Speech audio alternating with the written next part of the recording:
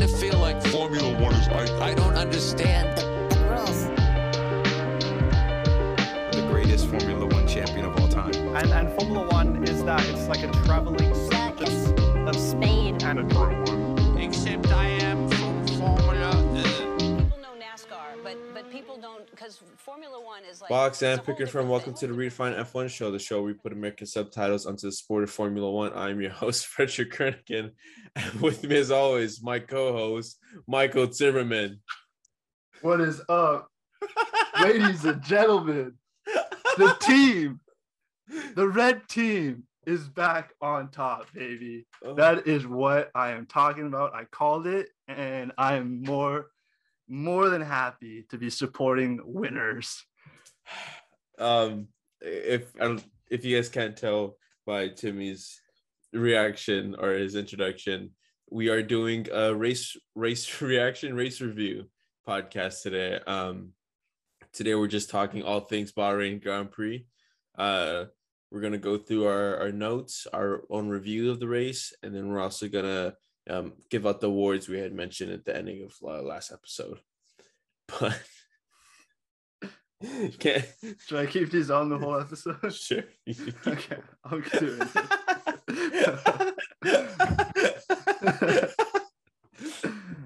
Okay.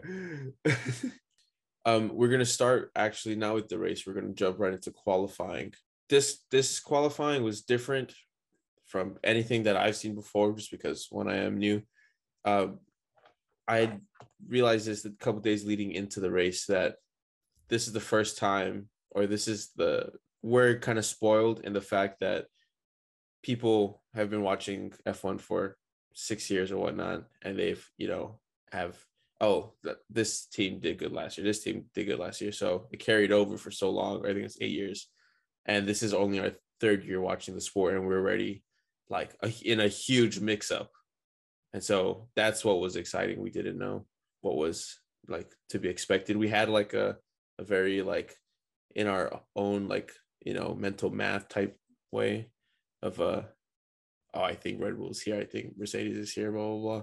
But the unknown gave it excitement and whatnot.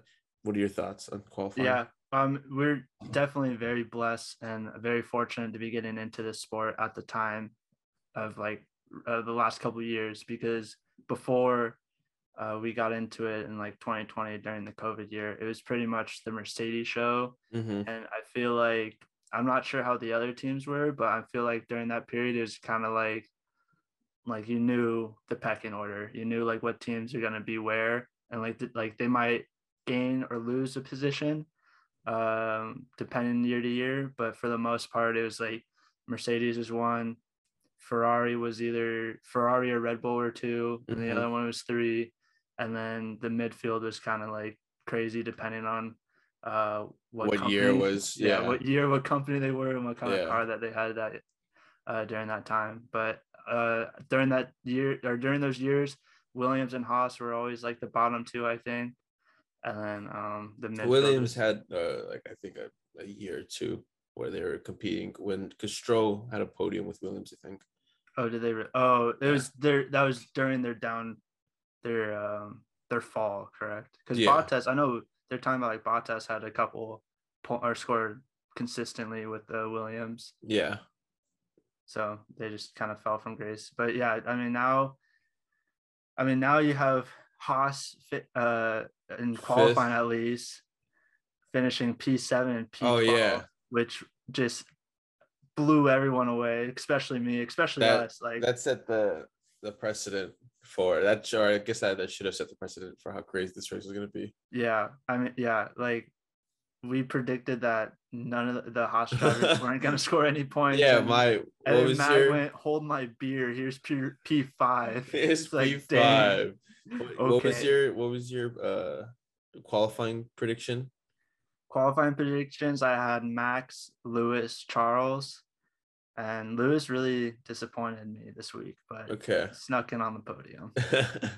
Max, Lewis, Charles. I had Max, Carlos, Charles. No. Max, Carlos, Checo. I'm sorry. Yeah. We both failed in the Max. Yeah. Yeah. I overestimated. You had two of the people right. I had two of the people right, but placements only correct. Oh no, I didn't even get No placement. placements. Yeah, no placements. You just had two. I only had Yeah. one. I guess technically I had two of the people right too. But Okay. placements are wrong. So 0 points. No. 0 points. Yeah. But I overestimated Carlos. You overestimated Lewis, and we both underestimated Charles. Yeah. Yeah. I knew Charles was gonna be good, but definitely underestimated like how he was gonna come out and like the pace and his ability to drive and compete with Max was not at all what I was expecting, but I'm here for it. As you can see, I'm all about it. He's drinking the Kool-Aid. Call me a bandwagon, call me whatever, but I've always been a Ferrari boy in my heart. Ferrari's always been my favorite car growing up. So you don't know me. I love the red team. Red's my favorite color. Let's go. Yeah. We both underestimated Charles. I knew he had pace, but I guess it was just a hater in me because I also have a side bet with Emily, my girlfriend. I'm back in Max, she's back in Charles, and so I was like, I'm just gonna be a hater, and now I'm 1-0 to that. Yeah, your girlfriend.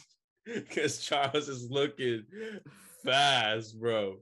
That car, dude, it's got to be the width that like the side pods give it an extra like 0.1 boost. It's thick with 3 C's. Yes, sir. That's how we like them. Cut that. Bro, I put on these glasses, but I go someone else. You guys can't see Timmy, but he looks like he just came from an eye appointment. Oh, I need to take these off. I'm a different person with them on. I can't. He looks like he's doing his best Ray Charles impersonation. I can't do that the whole episode. I gotta relax a little bit.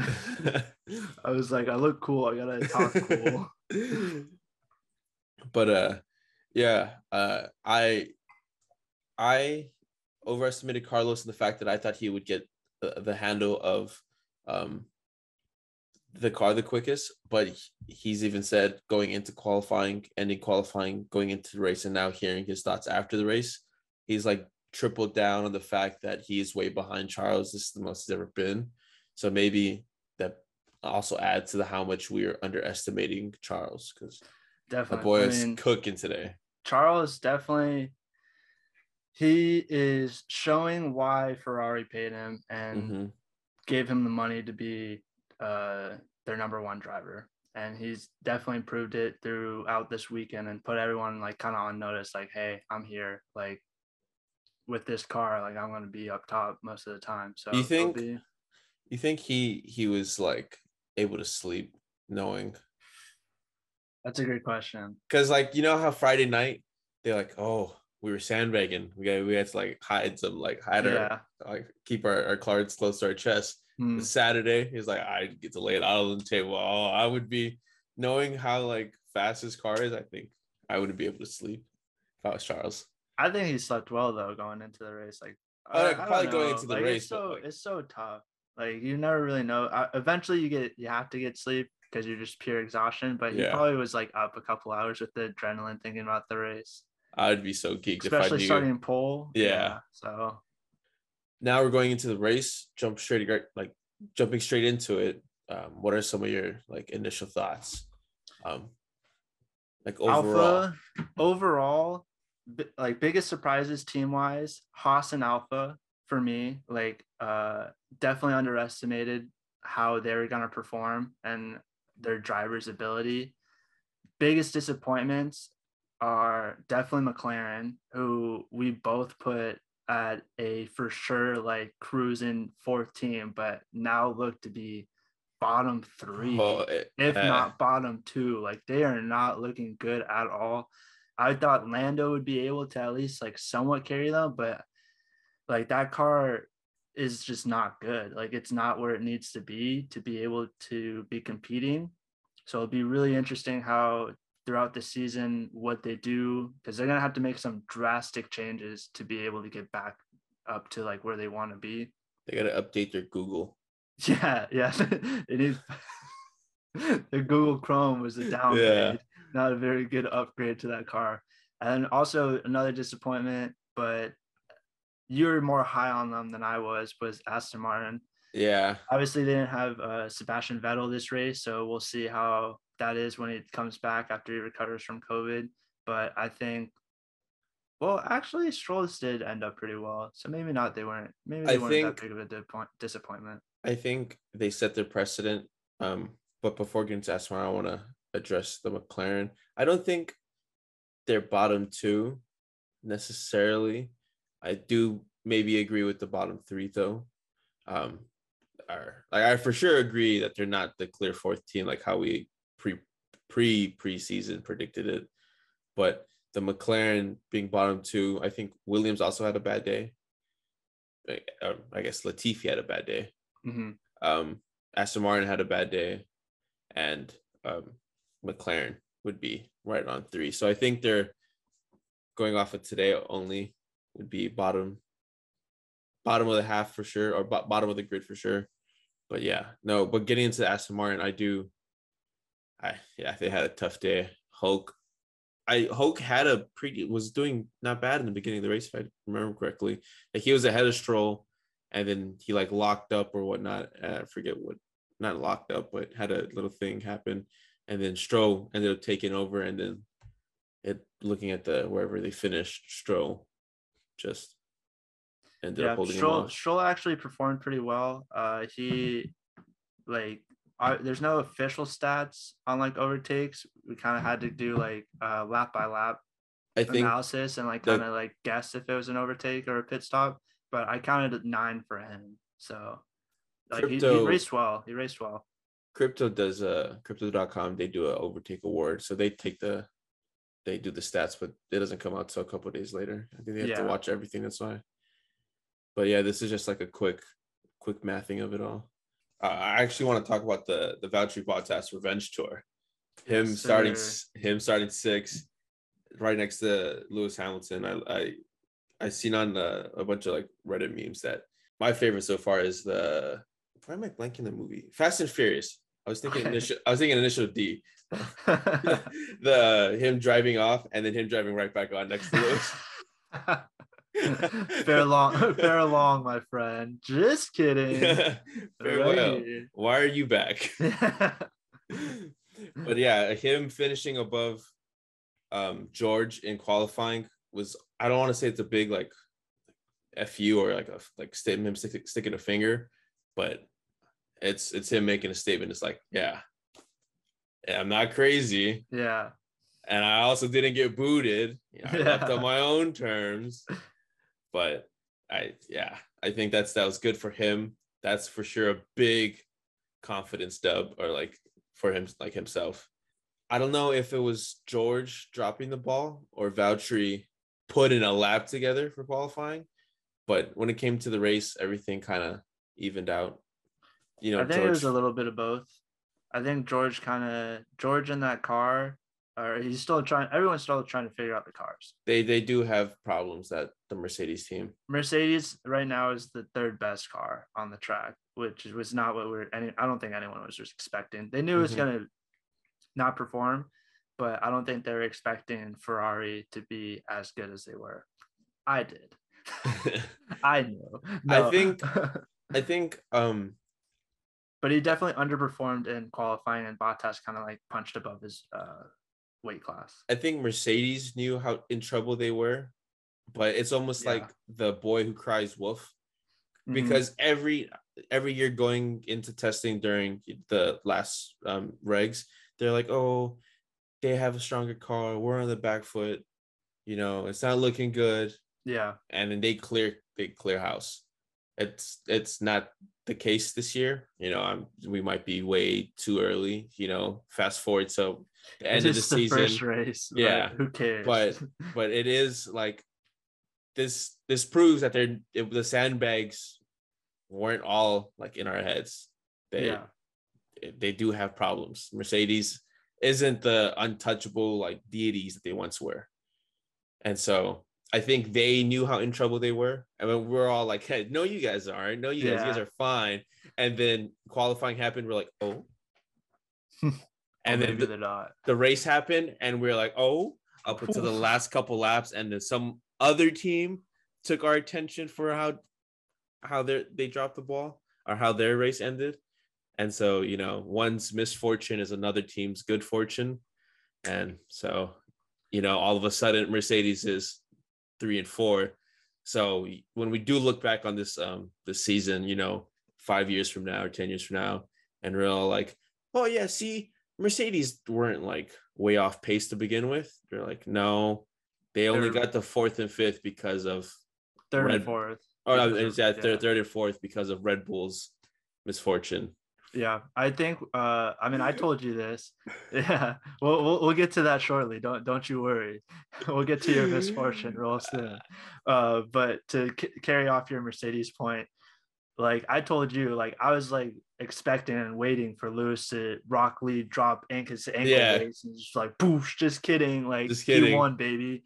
But he took off the sandbags, took off the ankle weights, and it just kind of just like, it's like, oh, that's not a lot. Like, you guys are really behind. Like, so it's a long season, a lot of races. They don't have a lot of time, but I believe that they'll be able to figure it out, hopefully. But it's gonna be tough. Like Ferrari, I feel, is only gonna get better.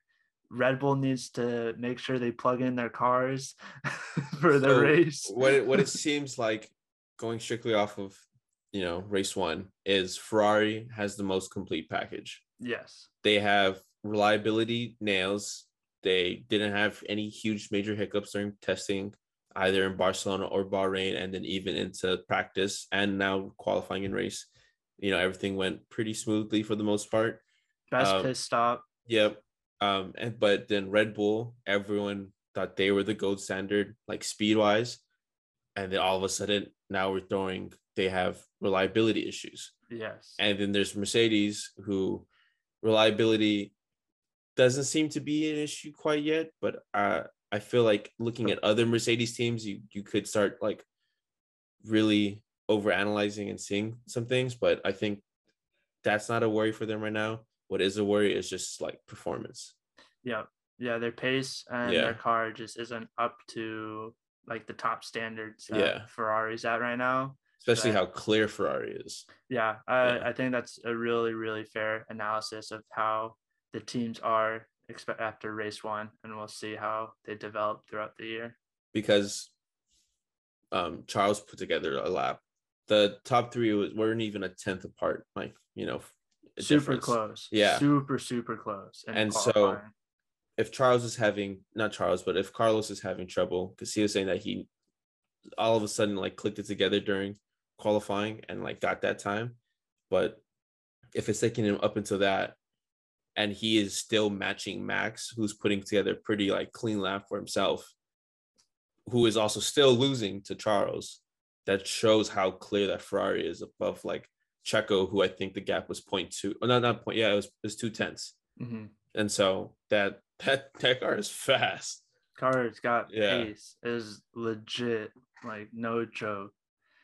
Like you'd think that from testing that Red Bull and Mercedes were gonna take the sandbags off, like we said, and then they'll be like, and then Ferrari would sit somewhere in third, maybe be really close to second, but sandbags are off and they're still like ahead, 1 or 2 steps ahead of Red Bull and Mercedes.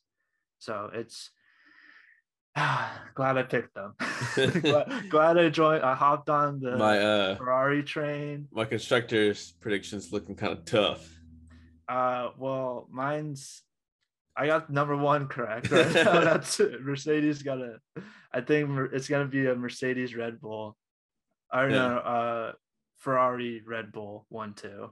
I think it's gonna that'll I hope Red Bull figures this crap out. Going into Red Bull. Talking the absolute about Red Bull. Pain. I guess we shouldn't start with Red Bull if we're being real thorough. We should actually start with AlphaTauri. Okay. Because Pierre Gasly, they all share the same Honda / Red Bull powertrains engine. Gasly ended up having that fire that his car just shut off.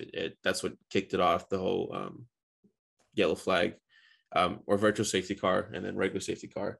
But he was literally just driving, went over a little bit of curb, not even a bunch of like curb, wasn't super aggressive, and then the car just shut off. Mm-hmm. And we were even like recording our reactions, and I said it sounded like a dying vacuum. Yeah. It just off. And then caught on fire. Yeah, and they caught on fire too. And like we were joking, we are like, oh, like this is like Christian Horner calling up AlphaTauri saying, like, turn the car off so we can like, close the gap. And then all of a sudden, Max. It's too soon. I don't want to talk about it. And then Perez. So what basically happened was, after qualifying, Red Bull forgot to plug in their cars' engines all the way. So they went into the race with like 80-90%. And then the last lap, they hit zero, and it just their cars. Oh my gosh. Those are some like Red Bull power engines got some of the funniest memes right now on Reddit. It's top tier memes right there. Can I get 57 laps of reliable engine? Best I could do is 56. But yeah, so if you don't know Fred is a big I like both his drivers. Big Red Bull driver fan. He loves Max. He loves Sergio. So I don't want to say I'm a big Red Bull guy, but seeing as who I like support, I like Max. I like Checo. Just kind of by default, you like, you are a Red Bull guy. And then I also like Christian. I know a lot of people hate Christian, but I think Christian is like, if I was a team manager, I'd be just as toxic as Christian. Yeah, you would. And so I guess I am a Red Bull fan. So this hurts. This is another kick in the face, a kick in the chest. As a Charger fan, you know this all too well. Oh, getting to the end and just psych. Yeah. Looking like you're gonna pull it out, come through, and then they just pull the rug right underneath you. So exciting. The whole race, I was like, we're gonna do this, Max, we're all right. And then at the end, I'm standing on my chair because I'm upset. I don't know what hurts more. Like the Max thing obviously like hurt. Like I got over that quickly because like, oh no, Checo can hold out and it'll be okay. All of my like I guess my happiness, my F1 happiness was reliant on like, or it wasn't reliant, but was on Checo's shoulders. And then all of a sudden his car just turned off too. So that one hurt, I think, a little more. Because I was like, oh, I can get both, celebrate both drivers. Oh no, I can only celebrate one driver. Oh no, I can't celebrate anything. They went from second and fourth place points to then third place points to then no points at all. Like it just terrible last 5 laps. I think that's when Max ended up having to go into the pit. I think so too. Last 5 laps for Red Bull is not great. I tweeted on our redefined Twitter account the Max Payne meme, and pain. Absolute pain. But however, what wasn't pain was watching Max and Charles go at it. Yes, that definitely the most exciting part of the whole race. Had me hyped so much. We were going crazy. It was during I want to say somewhere between like lap 18 or like lap 15 to like lap 20. I can't remember exactly when, but it was pretty early on. Yeah. It was Max and Charles going back and forth for first place. Max would have the DRS overtake Charles down the main straight, but then after I think it's turn 4, there's another DRS zone where Charles would stay close and be able to. It's going into turn 4. Oh, it's going into turn 4 with that DRS zone. Yeah. So then he was able to then slingshot his way back into first place. And that went on for 2 straight laps, looking like it was going to go on for third. But or 3 straight laps, but then Max ended up No, it did locking go up. for 3. The third one is the one where he locked up, and then the fourth. Well, I was talking about like Max going into first, and then Charles slingshotting his way back. Max locked up going into turn 1 on the third lap. Yeah. So he wasn't able to complete the overtake. Very entertaining. If anything, it showed us that this year you can do really, really good F1 wheel to wheel racing. Yeah, round of applause. People that run F1 making these changes, it's gonna make real entertaining, real exciting racing.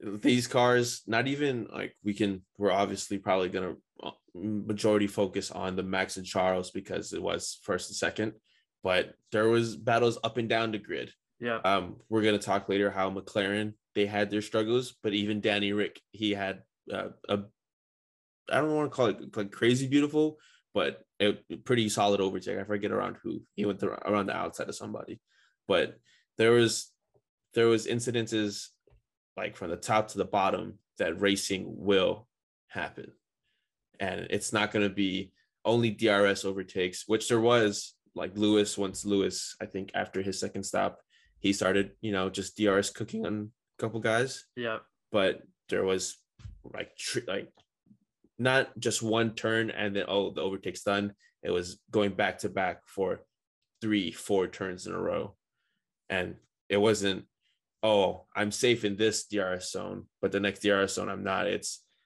every DRS zone is now you have to defend and be wary about it. Almost every turn too, because Bottas had a turn or an overtake, I think, in turn 10, and like the commentators like, you don't usually see an overtake in turn 10. Like that's not a spot that is usually like drivers are looking for an overtake. So it kind of just goes more to show that's like you got to be real defensive on pretty much every turn. Yeah. Going through the season. So it's going to be really fun to watch. And even defending, like it wasn't they have to do some squirrely tactics to defend. It was literally down to if they get traction or whatnot coming out the corner. Because I think Alex Albon, we're like, oh, he's going to get got. And then we're like, wait a minute, he hasn't got yet. He's holding off. Excuse me, he's defending. And then he ended up getting got. And then I think he lost 2 places in the span of 2 laps or something like that. But we were like, wow, this I wasn't expecting this to last for so long. Yeah, like definitely. Usually I think last year I would have expected one spot, they get the overtake done. And then if the second guy behind him also doesn't follow him through, then he has to wait to that same exact spot in the next lap. But this one, it was attack, which is crazy. I love it. Yeah. But I think if you really analyze the Charles and Max thing, Charles stayed so calm. I think that just makes it so scary how calm he was. He's like, ice in the veins. Dog. He's even talking about at the end of the I listened to some of the post-race interviews, and he was saying how he would brake early so he could get the DRS detection going, the second DRS zone going into turn 4, like how he would just like come back on Max. Yeah. And he was setting this up. This wasn't like he wasn't stressing out about it. And even you could see it while watching the cars. You never felt like, oh, Max is pulling away. As much as I want to have the Max bias, I was like, please, Max, please. But once the third try and he ended up locking up, I was like, oh, there it goes. Something crazy is gonna have to happen for us to like, have another go at it. And then the restart happened. Charles absolutely nailed the restart. Yeah. And just pulled clear. Yeah. I mean, Charles had the race in the bag, like 12 laps left in the race. And then Gasly gifted Red Bull a safety car. I don't think it's gifted. I think he like forewarned him. Something's gonna happen. Something's gonna happen. Bad omen. So then Christian is like, shh. Thank you, Pierre.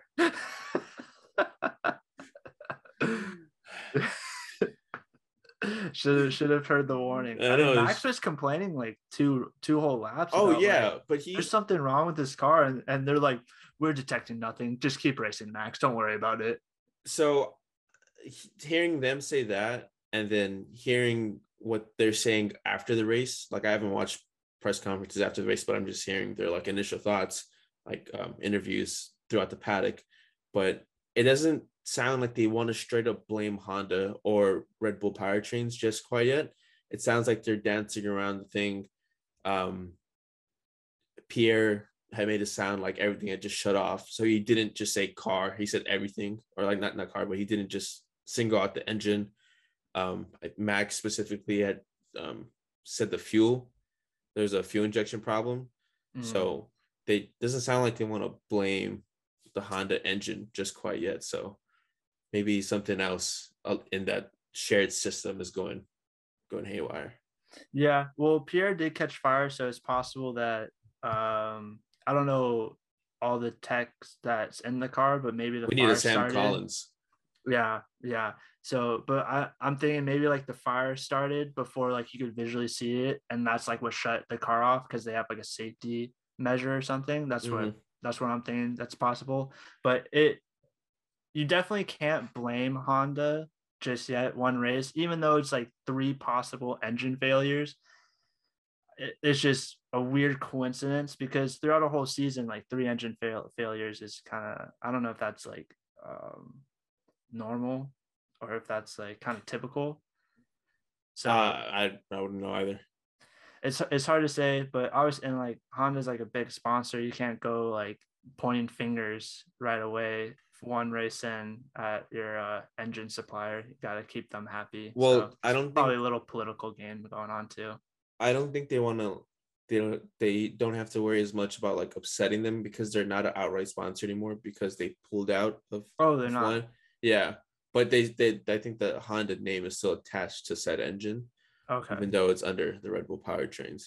However, I don't think they want to, sour the relationship because they're still getting help from Honda as much as they want to say Honda pulled out. It's a little, the politics, a little political game. You got millions and millions of dollars going into these teams. You don't want to lose a bankroll or someone giving you money. Yeah. But I had mentioned earlier about the restart. Charles nailed the restart. Killed it. Max also kind of fumbled the restart by he forced himself into a really weird angle into the last like turn. He was being a pest when he didn't need to. Yeah, like it was reminding me a lot of the last race with him and Lewis, and like how he was kind of like being a pest to Lewis, and he was kind of doing the same thing to Charles. The difference is Charles wasn't on 20 plus lap old tires and Max was on new ones. So Charles just killed it. Like you said, he nailed it, took the best angle possible going into that to that last turn, and Max kind of like screwed himself up, making it a lot harder on himself. I don't want to say it was 100% on him. Like I do think the line he took was very odd. Like they had mentioned it on a commentary that he had narrowed his line. Yeah. And Charles had just taken the full correct line through the corner. But there's also, we had mentioned like Max had his issues and he was complaining about steering during the race. So maybe that even like played into it, but just nothing. He didn't if he got a grade for the restart, it'd be like a C, even maybe not even that. Another winner off of the restart. I don't want to say he won off the restart because he won technically further down would be Carlos. Because Carlos ended up snaking the second spot. It was a 1-2 for Ferrari, but it wasn't directly off of the restart. Carlos had a great restart and was pressuring Max, but I guess the Max fan and Red Bull fanboy in me is like giving him the benefit of the doubt. If he didn't, engine didn't turn off, then Max holds him off for second place. But I agree. Max had second place pretty much locked up. Yeah. Carlos like challenged him a little bit down the main straight, but Max was able to then kind of pull ahead and then start really pushing for Charles. But Charles just he was on today. He was on this whole weekend. He had the pace and everything, so he was able to just pull away from everyone else. The start of the race, I guess Max and Lewis, not Max and Lewis. I'm so used to saying that because of last year, but Max and Charles, they had pretty clean starts. Charles jumped across pretty expectantly to cover off. I don't understand why they do that. If I was pole, I would want the better line for the first turn. I don't want the first, like they put the car, so they put the pole position on the racing line, but the racing line isn't always the best turn or best position going into turn one. Like in Bahrain, it's a right turn for the first turn. So Max was, P2. He had the line. So that's why Charles jumped from left to all the way over. So that doesn't make sense to me. But, that's happened before. That's not like out of the norm. I don't know. I don't understand why sometimes Max can get these crazy starts, or sometimes he gets these very like doo-doo starts. This one wasn't a doo-doo start. It looked like Checo had a bad start, but I guess it was just how he was defending because Carlos pushed or like kind of squeezed him, and then Hamilton snuck by him. But the biggest loser on the start ended up being, in my opinion, the biggest gainer of everything, which was Guan Yu Zhou.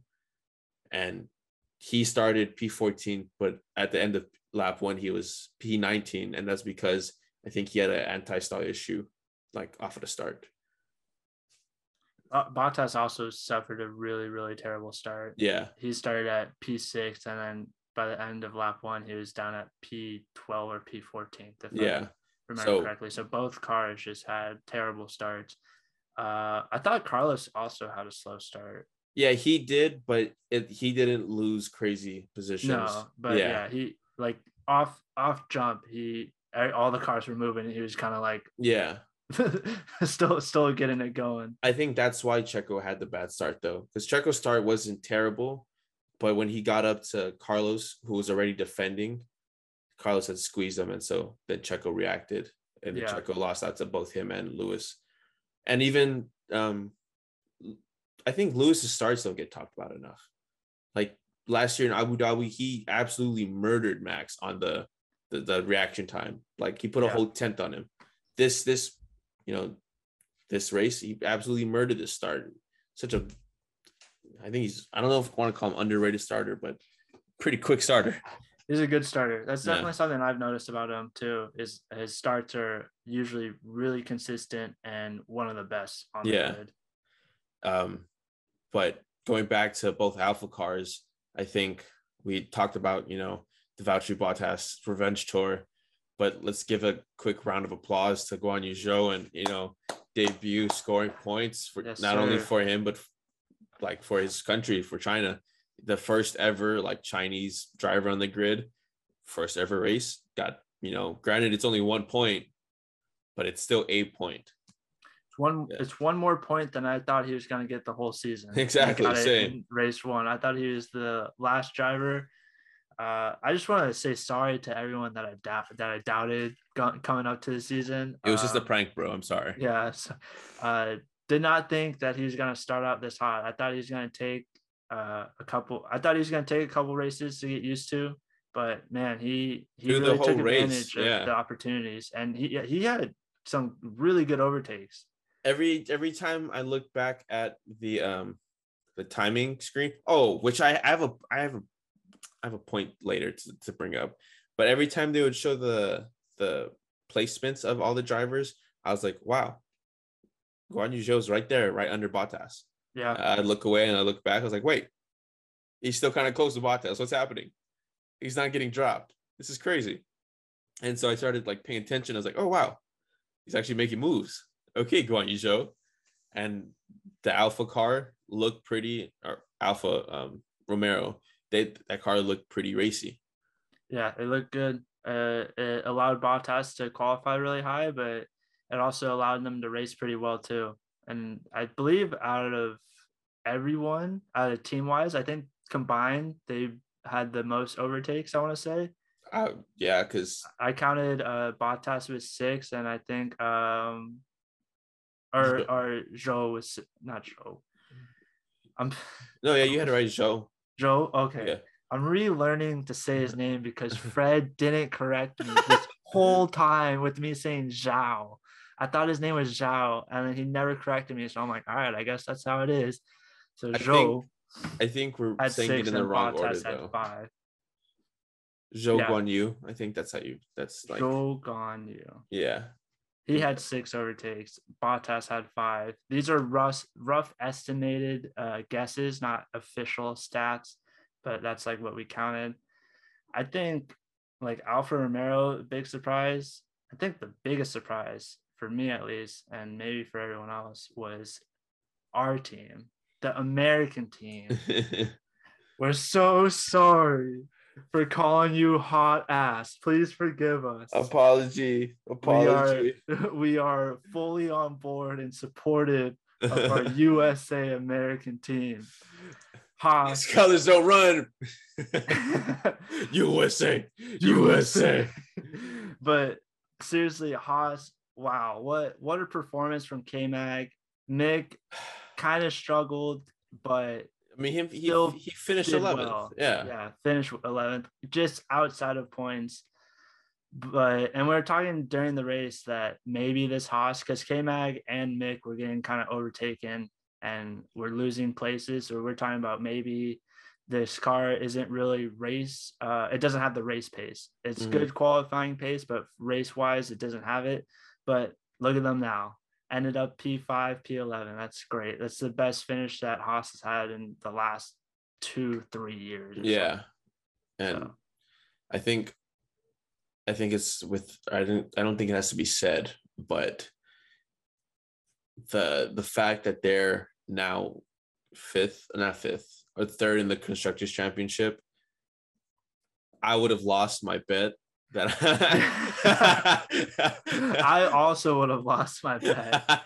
I was down to bet my whole team lineup, and now it's all screwed. I would be, because I said I would bet all my money on us being 10th, and now they're third in the Constructors. Now you'd be homeless. Yeah, I'd be homeless, and so this is why betting has downsides. I'm not gonna say not bet. Yeah, because Sports King or Sports Bookie or My Bookie. Yeah, DraftKings. Please sponsor us. Yeah, but no, Haas, they surprised everybody, and I guess nobody who was paying attention, because Sam Collins was calling their number all weekend. Practice. He was calling them since last week of testing. Yeah, so he was saying here's the YouTube video that I mentioned in the last episode. It's like, oh, Haas has like a good car, like they'll start out good, but I said like the other teams might catch up. I don't know about that anymore. I think Haas is sitting pretty like in the middle of the pack. Well, we'll see, because some of these like teams with, I don't know Haas's facilities, but I don't think Haas's facilities can compete with what the brand new McLaren race center they just opened. I think Aston Martin's creating a whole new like race center, so I don't think facilities wise they can keep up. But come that's on, why Gunther, you need to take more boat pictures. You gotta get those numbers up, baby. Get him a bigger boat. But I mean, after this, maybe they can start intriguing some big money sponsor. Yeah. I don't even think what's his name, Sam Collins, could have predicted P5. I think he was hinting at like close to the teens, one like of maybe them 11th, maybe 10th, but more so like in the teens, so 13th through I'd say probably 16th was probably what he was thinking. But I don't think anyone expected 5. No one. I don't even think Haas expected 5. They're like, oh my gosh, we did this. They could have double points scored if it seemed going through this the overtakes. It seemed like Guan Yu Zhou put the absolute manners onto Mick a bunch of times, and so that's what kept him out. We counted him for 6 total overtakes. 3 of them were on Mick, so he was bullying him out there. So it wasn't just K-Mag as much as like oh, hats off to K-Mag for the 5th, but Mick getting 11th on race 1 shows that they weren't just twiddling their thumbs in the off season. Yep. Or even last season when they're like, oh, we're just working on 2022. Yeah. But now they're like, for real. Maybe not for real as in like, sustaining a third place in the championship, but they're no longer the laughing stock. I don't think that they finished 10th. I'll say that. Yeah, I think I can already. Hopefully this prediction is right. I'll make another bet. When we're making our reviews, we're going to be like, man, we were so dumb for saying Haas was 10th. That's my new prediction. Now you got to double down and bet Haas not 10th. So either way, you win. Exactly. But any other points that you want to bring up? For the race, I think, no, we talked about everything that I had notes on. Okay, so before we get into our awards, I want your final rating out of 10. On this race? On the race. I didn't think about this. You didn't give me out of 10? Out of 10. I got to give it a solid. I want to give it a solid 9 out of 10. Wow, that's crazy. A 9 out of 10. 9 out of 10. I think a lot of it has to do with because of how much time we're spending on the podcast and like diving into the F1 world. That I've got to be way into the sport now. I am so invested. I am so in it. Oh my god! Like, I was really, I was on the fence the whole time. Like, I would say, like, even like into COVID. The way I would watch races, I would watch the start, watch the first couple laps, then I'd go make food, go on my phone, kind of have it in the background. Mm-hmm. Then once I heard someone like would take a pit stop, I would kind of come back in, watch to see if anyone fumbled or messed up. Yeah. And then I'd see if anyone was able to take any places or whatever, see how the couple laps went, then go back and then come back again and watch like the final 10 laps or whatever. Like that's how I watch the races. Like there's like the first like full race start to finish. I was in it. Like when we released that video, you can see I'm like locked in. I was just like, like, and Fred called this. He said, I want to get you into F1. I want to get you really, really into F1. And I'm like, that's never gonna happen. You're not gonna get me. Like, good try. And he's like, hey, you want to do an F1 podcast? And now I'm like foaming at the mouth, like, give me F1, baby. Like, as I just want to say, like, as a football fan, this is the perfect complementary sport because you have a dead period of a month because you have the Super Bowl or like a month and a half. You have the Super Bowl at the beginning of February, and then you have a start of testing in early March. No. And you have testing in late February. Yeah, late February. So like you have like less than a month of like, what the hell am I gonna do with my time without watching sports? Like if you're like a big sports fan like this, and then this takes you all the way up to November, which is midway point of the football, and then you get into really, really good football of the ending seasons and then playoffs, and then it brings you right back to the start of F1. Like these sports complement each other so much, and like as a person that just loves sports and spends pretty much all his off time watching sports, like these two they're perfect for each other. The gap between or the downtime that you would experience if F1 and football were your only two sports would still be shorter than Tom Brady's retirement. Yes. Tom Brady realized that he did not want to spend more time with his family. It took him longer before F1 or the gap between football and F1. Yeah. But those memes were funny. Tom was like, I gotta spend the rest of my life with this family. I'm going back to football. What are you doing, Gronk? Yeah. So those are funny too. It's like, what's this about? You going to Joe Burrow? No. You're staying in Tampa with me, son. So you got the race rated a 9 out of 10. Yeah, the only reason why I don't have it a 10 out of 10 is because the first race I turned on and watched was Pierre Gasly's first win. So it's like that was my first race into Formula One, and I was like, this is the best sport ever. Oh my gosh, that was crazy. And then I remember you were like, that's not every race. Trust me. Lower expectations.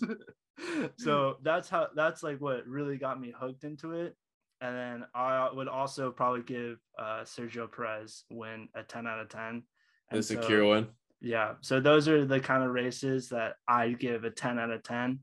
This was a great race. It was a banger. Really, yeah, it was a great way to start the season, but I wouldn't give it a 10 out of 10. I gave it, or I'm gonna give it an 8.5 out of 10. Yeah. 8.5 only because of this is completely unbiased answer. There's no bias in this answer whatsoever, but I'm docking 0.5 because Max got out. All I'm saying is it would have been better if there was a couple overtakes or like threatening for the last couple laps. But we had would have been a 9 if Red Bull actually finished. Would have been a 10 if Max somehow pulled it off. I'm not gonna deny nor verify that you're right, Jimmy. But I'm giving it an 8.5 nonetheless. The biggest thing that I realized is, so for racing, since it is such a they're all excited. I'm gonna take a couple steps back here, but during the race, the commentary had mentioned, oh, we're at whatever lap without like all 20 cars still, and I think that was still early in the race. I don't think anyone was expecting, all 20 cars perfectly fine to finish the race because new regs and how practice there was a whole bunch of Alpine had their side pods ripping off. Alpha had technical difficulties and whatnot. So I think most people were expecting at least 1 or 2 DNFs. But once it got to that point late in the race, we're like, wow, it's just going and going and going. There was starting to develop a little bit of like islands, I almost call it, like, Max and Charles are on their own island in the front, island here, island there, and whatnot. But it felt like it took a lot longer in the race before it got to that. This year's regs, it felt like it was, oh, they're gonna do it. This is when Charles and Max fight. They went through their fight, and they're like, dang. Oh, this is happening now in whatever position this fight was happening. And then they would switch over to the camera direction, show it. And then it would be like, oh, okay. Excitement's going to die down.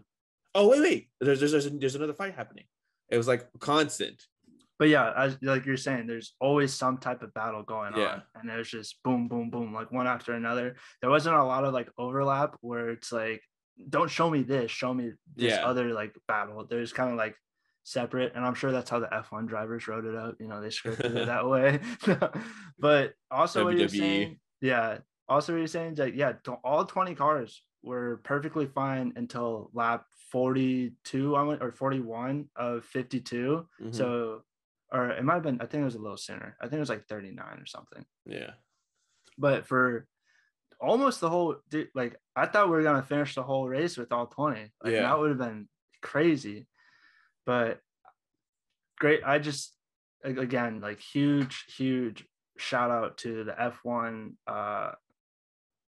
directors or whoever makes these like official decisions. Like they nailed it. They've only made this sport more interesting and more exciting to watch. Yeah, no, for sure. So you gave it a 9. I'm at an 8.5, but grand total, we both agree that it's really a 9. It's trending in the right direction. I wanted to make a point. What the hell, race control? Why was there like 7 laps where they weren't showing the placements?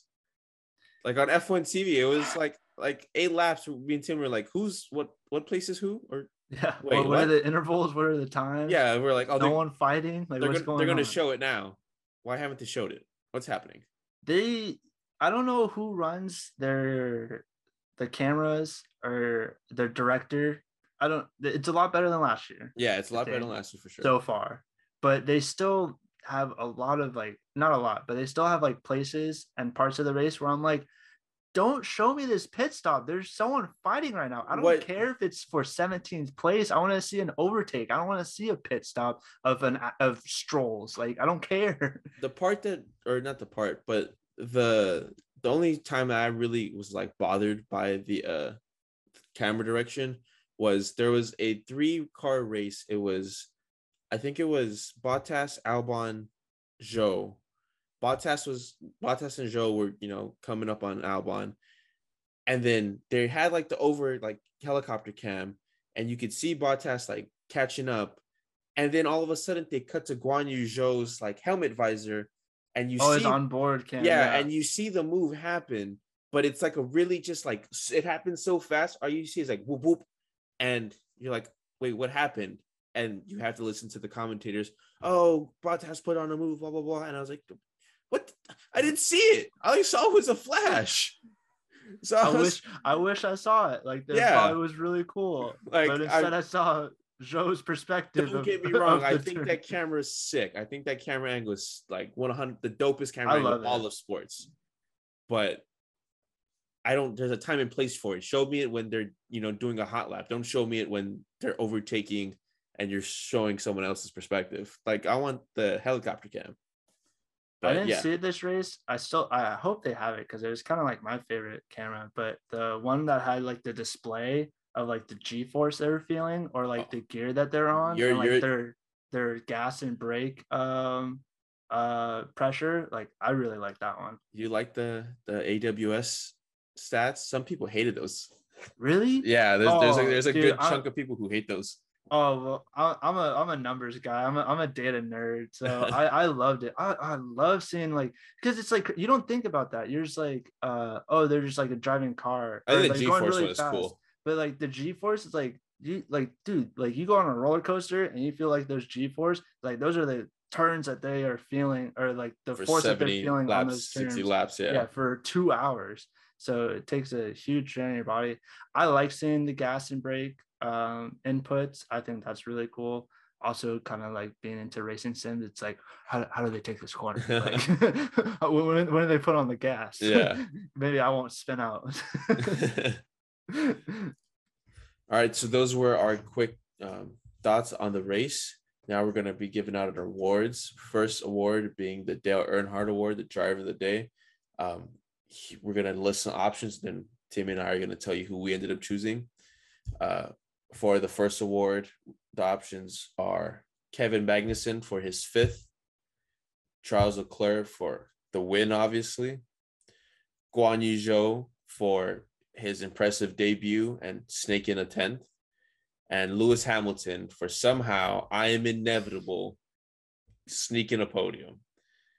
I'll go first on this one. I went with, as an apology, as a peace offering to Haas, you guys get my first Dale Earnhardt Award. K-Mag gets my first Dale Earnhardt Award because, I was hyped during qualifying that he got, 7th? Yeah. So I was hyped that he got that. And I was like, he probably falls out, maybe fights for 9th, trying to hold on to 10th or something. But 5th, granted, it came off of other misfortune, but I'll take, my little silver linings.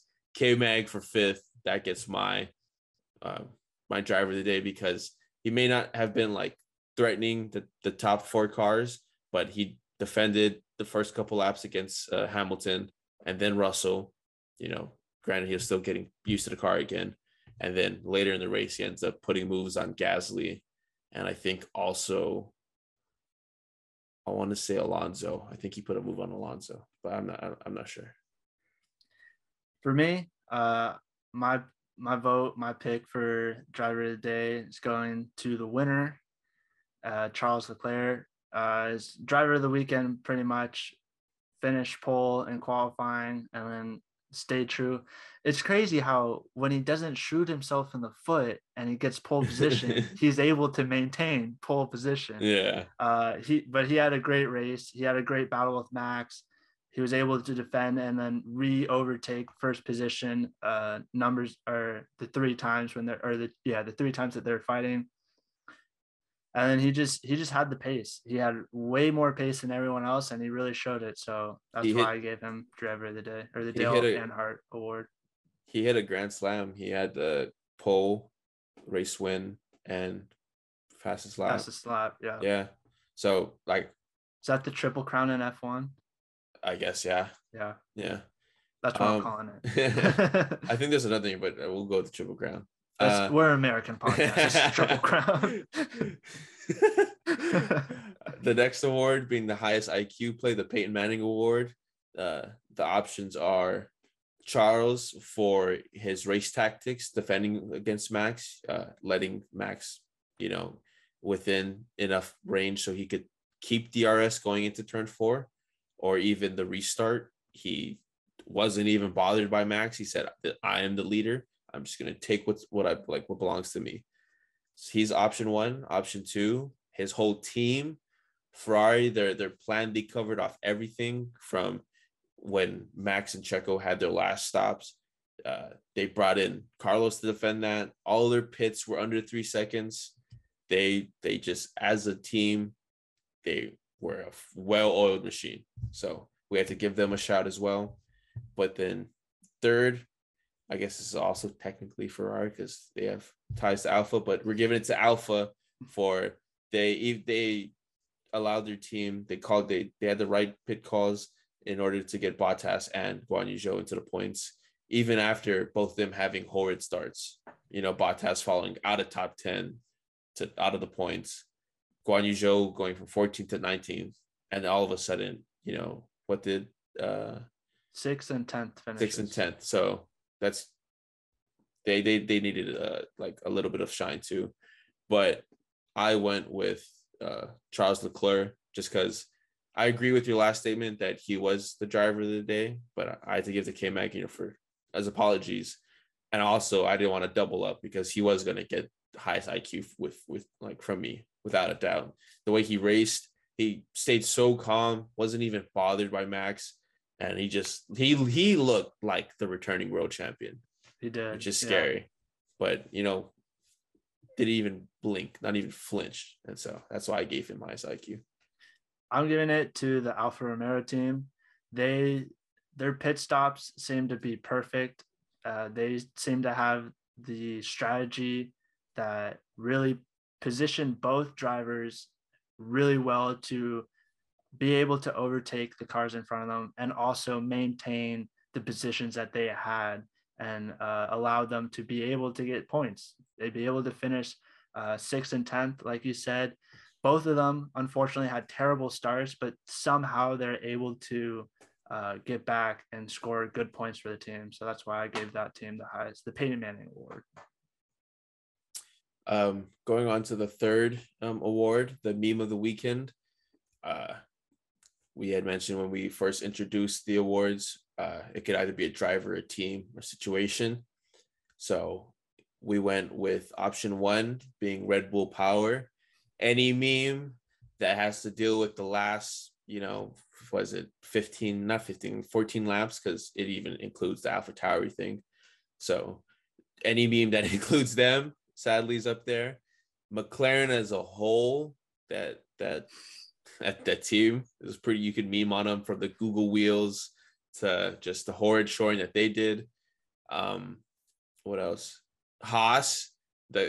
Memes don't have to be bad, by the way. Memes could be good. These should be good memes. Yeah. Any Haas comeback meme, I've seen a bunch. Like the Haas official Twitter page is going crazy with the memes right now. So they should. Yeah, like this is their Super Bowl as of up until now. That's option 3, and option 4 is the Mercedes situation. But at first I was thinking about the Bottas part of it, but now we're gonna switch it to I've watched the post-race interviews with Max and I think Toto, and it seems as if they're like chuckling to themselves, seeing the misfortune of Red Bull. So we're gonna be putting up the Mercedes. Somebody call the ambulance, but not for me. So we're going that with option 4. Who did you choose, Timmy? For the meme of the weekend, you gotta go with the clear favorite. You gotta go for the misfortune of others as a toxic sports fan. Red Bull engine power failure, forgetting to charge the night of, Pawn Star only giving them 56 laps of energy. The memes are spicy, the memes are funny, the memes are hot, and I'm really looking forward to the rest of the day when people actually have time to make some high quality memes. Shout out to our Instagram. We will be posting some of these. We'll be posting memes of all of these guys. Yes. But definitely I will be focusing on the Red Bull power failure meme. So be looking out, follow us on Instagram. That you trapped my ass with that meme. God damn it. I'm obviously not going to choose that one because it hurts. I went with the Mercedes one. It's how I cope with the pain. All right, you know, it is funny that they. I'm not a Red Bull fanboy. The meme of the weekend's Mercedes, goddammit, not Red Bull. It's how I deal with it. I'm gonna laugh at it, and the best way to laugh at it is looking at it through the Mercedes scope of things. Like, ha ha ha, you know, everyone thought we were gonna suck. Psych, it's Red Bull. But yeah, I will always laugh at the somebody call the ambulance, somebody call the ambulance. But now for me, that's a great one. That's a top tier meme for me. So that's for the Mark Sanchez Meme of the Weekend award. Mark Sanchez meet Mercedes. On to our fourth award, worst performance, driver or team. Wasn't really any like options. I think you know, if you want to be real specific, you could say Red Bull power or like issues, but we didn't. We ended up going with who had a crap showing all weekend. It was McLaren, but it could be up to you guys who you guys deem who is to blame. We don't want to start pointing fingers yet, but you know, both Daniel and Lando had tough races. McLaren's car as a whole isn't there altogether. So yeah, all right. Go ahead. Who did you? Oh, I have McLaren. I just have McLaren as a whole. That their drivers are good. Can't blame Daniel for missing because of COVID, and Norris did the best he could.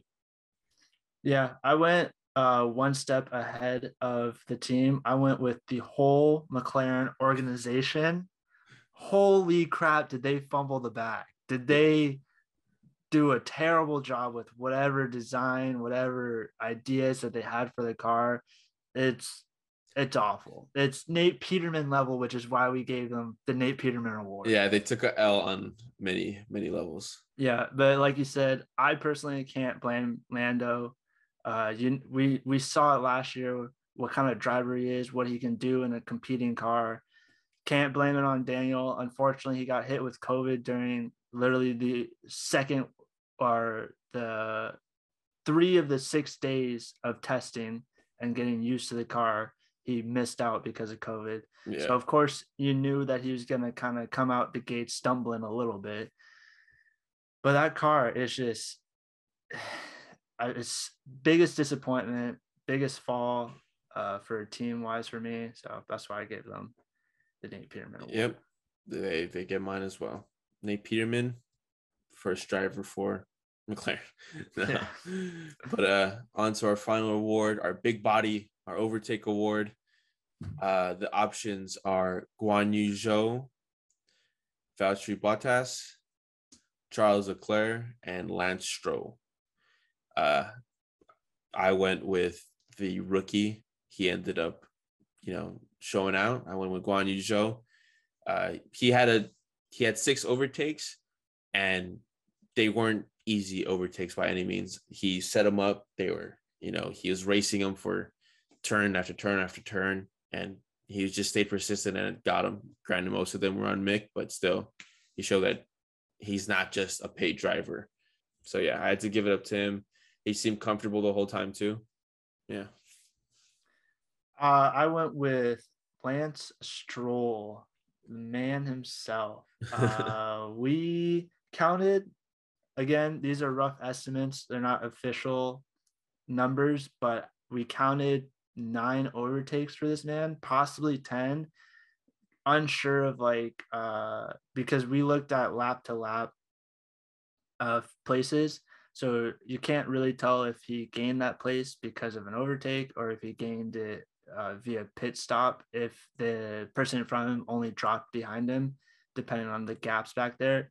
But just to give him the benefit of the doubt, we counted most of them as overtakes, and so we counted 9 of them. So they didn't show it as much just because he was at the back end of the grid, not as exciting as Charles or Max fighting for first, but 9 overtakes, that's a lot. And you get the Shaq award from me if you get 9 overtakes.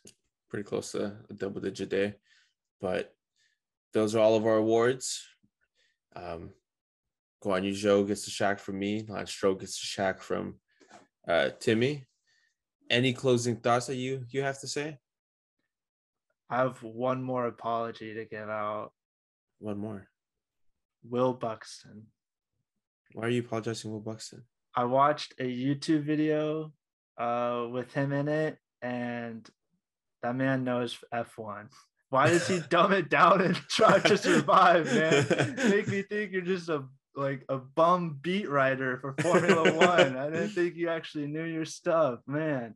That man was talking about like all the technicalities and like way above my head, like engine fuel stuff in the video. And I was like, oh man, this man doesn't have to just be like super dramatic. He is a professional. So actually scratch that. I don't apologize. Screw you, Will. I still hate you. That's funny. Why don't you do that and Drive to Survive? Teach us that way, you nerd. Instead of spoon feeding us. If you're in first at the last lap, you win. Yeah, no, but closing thoughts for me. Hopefully this week Red Bull can figure it out. So next week I don't have to deal with the same sadness I'm feeling right now. I'm just hoping that Ferrari stays on top. Come on. Here's to exciting 2022. Come on, Ferrari. The toxicity has begun, but so has the hype. And we can't let it go. Let's go. You're saying we back on top like you were with them when they were crap. You see me representing.